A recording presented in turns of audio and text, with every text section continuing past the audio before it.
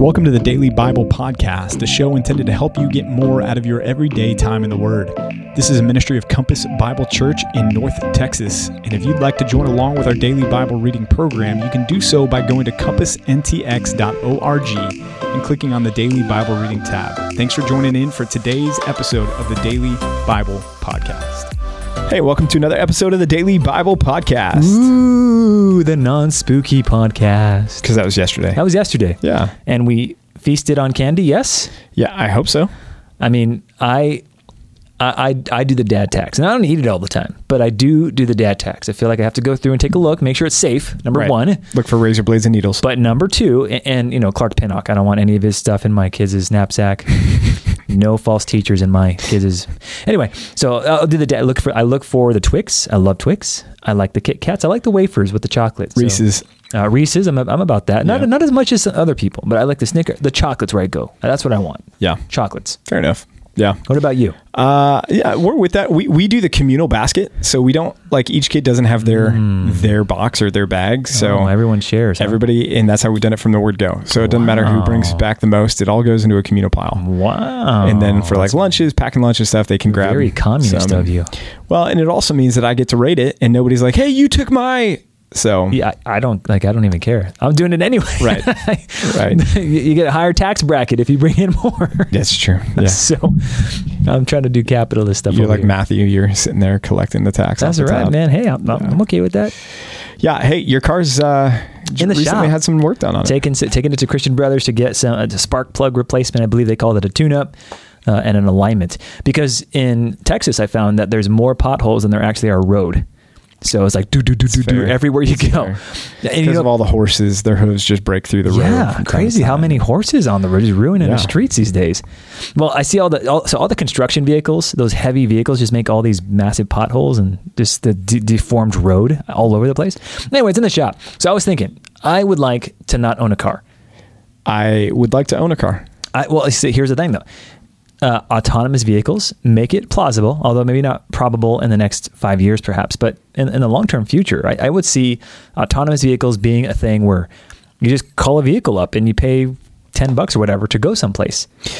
And I get the argument, right? Because gas is expensive, insurance is expensive. Gas, insurance, maintenance, cost of ownership, all that stuff. But the majority of the time you step and get inside your vehicle and drive from point A to point B, you're not putting money out there. Like, granted, passively, you are, because you're spending gas money and things like that. Yeah. But the average person is thinking, man, I'd rather just get in my car and drive home, and it technically, no money's leaving my pocket in that moment, versus if I got to get home and I got to summon a taxi, I'm going to have to pay $10 for that drive from my office to the house. Like that cost me $10 in the moment. Yeah. Well, I guess my thought is it would only make sense if you have enough vehicles out. So I would have access to it when I wanted, and the cost to do that would obviously have to make sense. And I think, if there's an option, man, I'd be all for that. I don't want the cheaper option. I don't know. Maybe it was Mueller recently. Somebody was talking about, I think it was Mueller, maybe a week ago or so on the briefing. He's talking about one of the major oil companies out there just invested in buying another one. And he's like, another oil refinery. That shows you, these guys aren't dumb. Fossil fuels aren't anywhere. They're not going anywhere. Yeah. Yeah. So all of this talk about we're getting rid of gas vehicles and stuff like that. Exxon's not dropping billions of dollars, to make that happen if they think that it's actually going to not going anywhere. And that's okay. I like that. I welcome that. I just give me my autonomous vehicles. Your autonomous fossil fuel vehicle. Yes, because then I can read, I could do work, plug in if I want to veg out, sit back and just hang out while the car drives me places. Okay. Hey, November 1st also marks the beginning of Christmas music. Yes, I started about 2 months ago. Yeah, you do listen to it all year long, don't you? I go through seasons. It's not it's not defined all year necessarily. It's like, oh, okay, I kind of feel Christmassy right now. Give me a good, cold day, and I'm all about it. I value the experience of Christmas so much that it's like a good. Okay, so the Christmas tree cakes that I mentioned the other day on the podcast, that Dan got for you. That was Dan bought them for me. Thank you.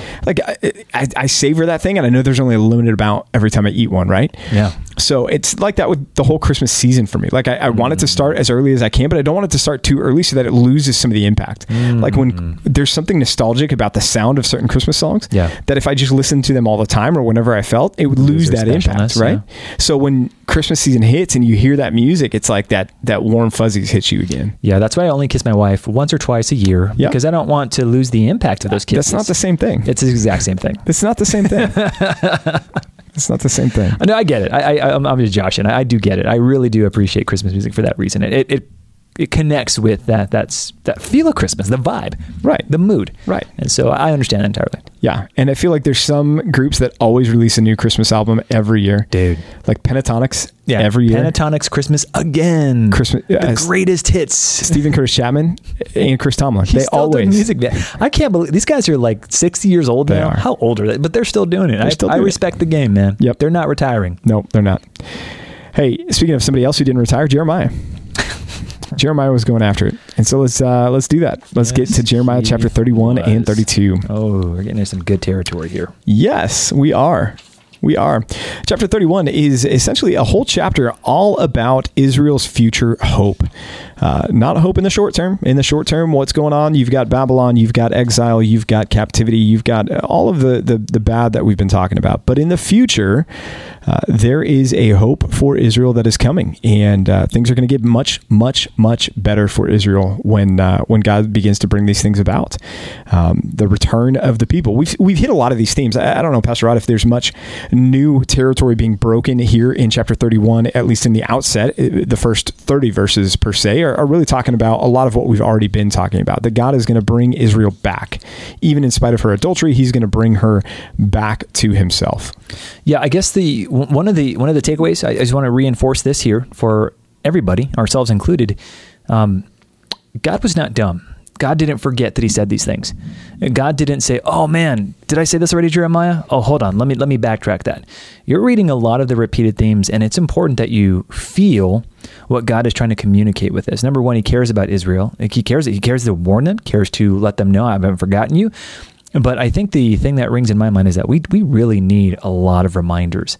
Like, we're just so, I don't want to call us dumb. That feels like such a bad thing. And I guess it communicates to us that we need those reminders. The New Testament doesn't say anything different either. Remind them of these things. Paul says, Peter says, I mean, the scriptures remind us about a lot of things that we need to hear over and over again. It's good to be reminded. Right. Yeah. Paul does too. In Philippians, when he says, hey, rejoice again, I say rejoice, to write the same things again to you. To write the same things. Right. I've said this to you before. Right. I'm going to say it again. Yeah. Yeah.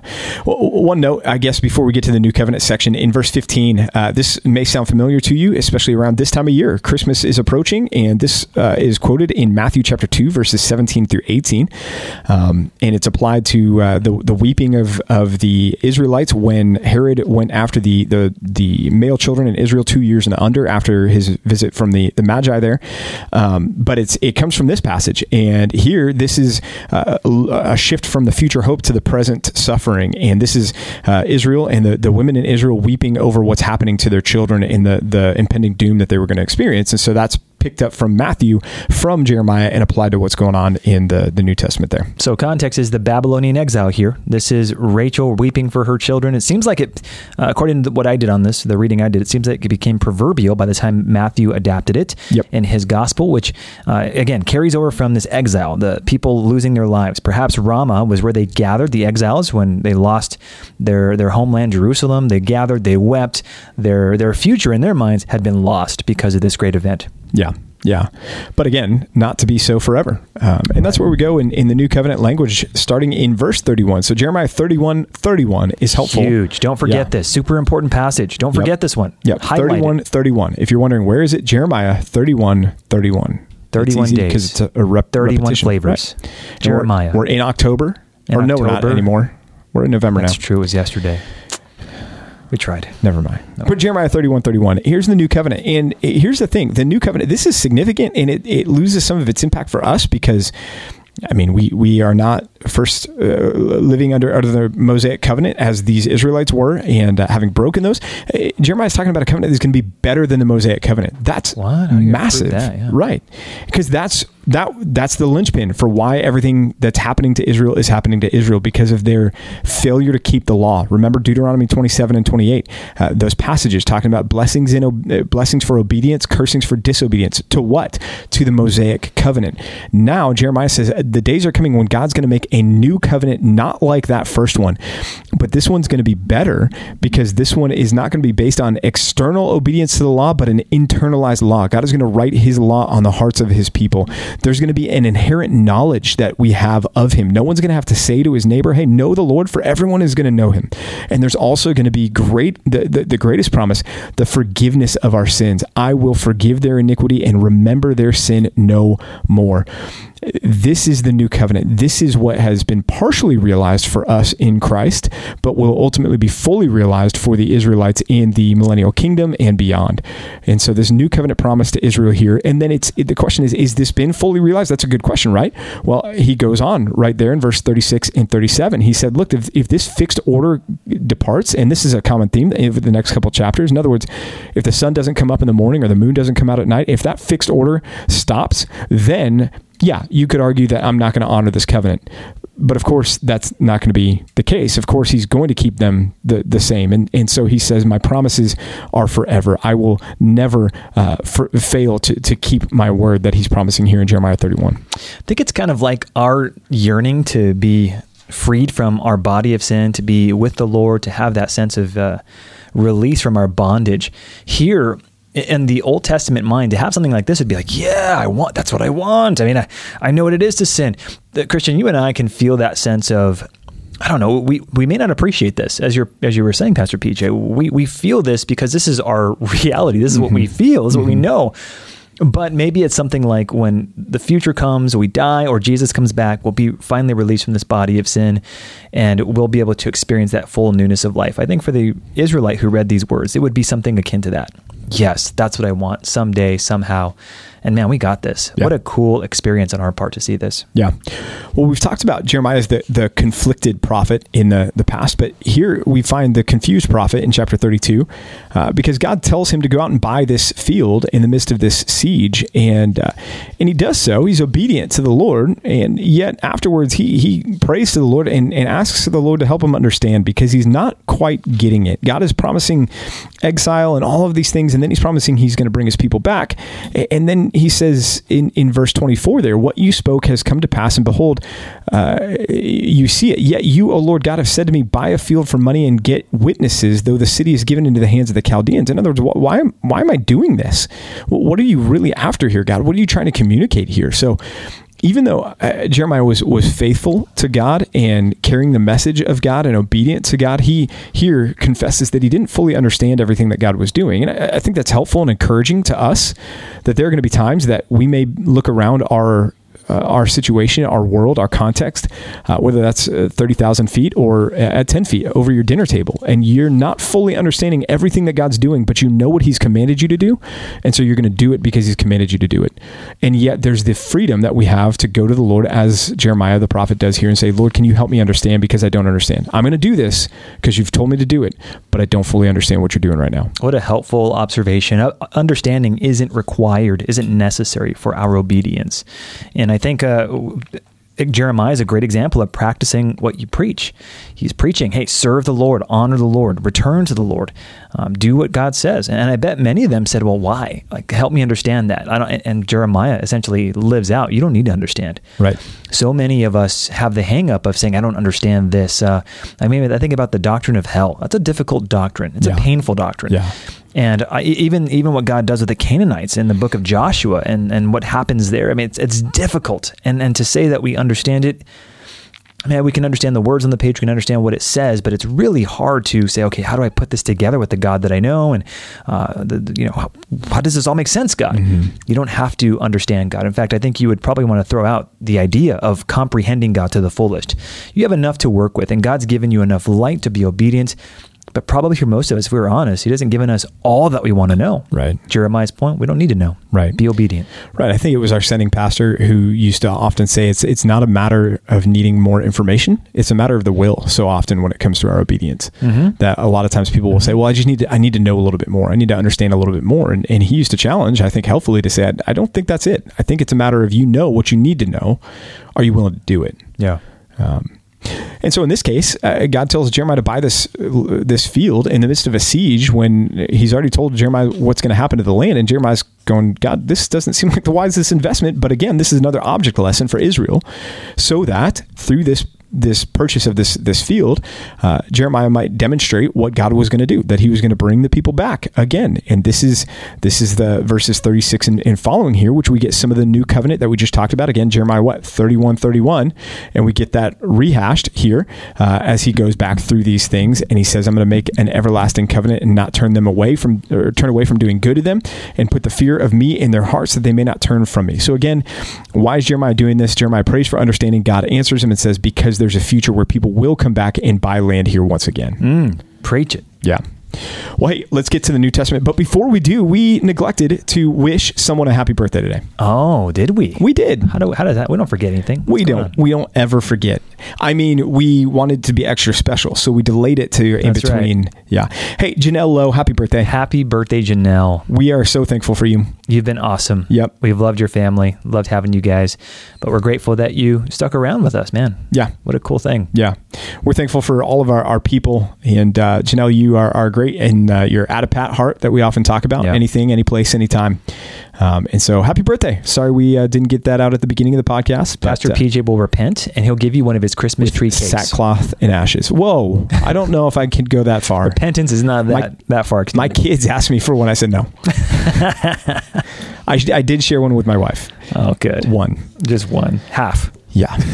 Hey, Titus chapter 2. Titus chapter 1, we talked about the qualifications for elders or pastors. Again, remember that's the same office in Scripture. There are not separate offices there. But chapter 2, we get into how things ought to be within the church. Again, there's some parallels here. Again, the concept of a pastoral epistle in how the church should be operating, what it should be looking like. And here in chapter 2, Paul's giving a lot of practical advice. And one of the things I love in this is Paul's reminding Titus that no one ages out of being a useful part of the church family and the church body of Christ.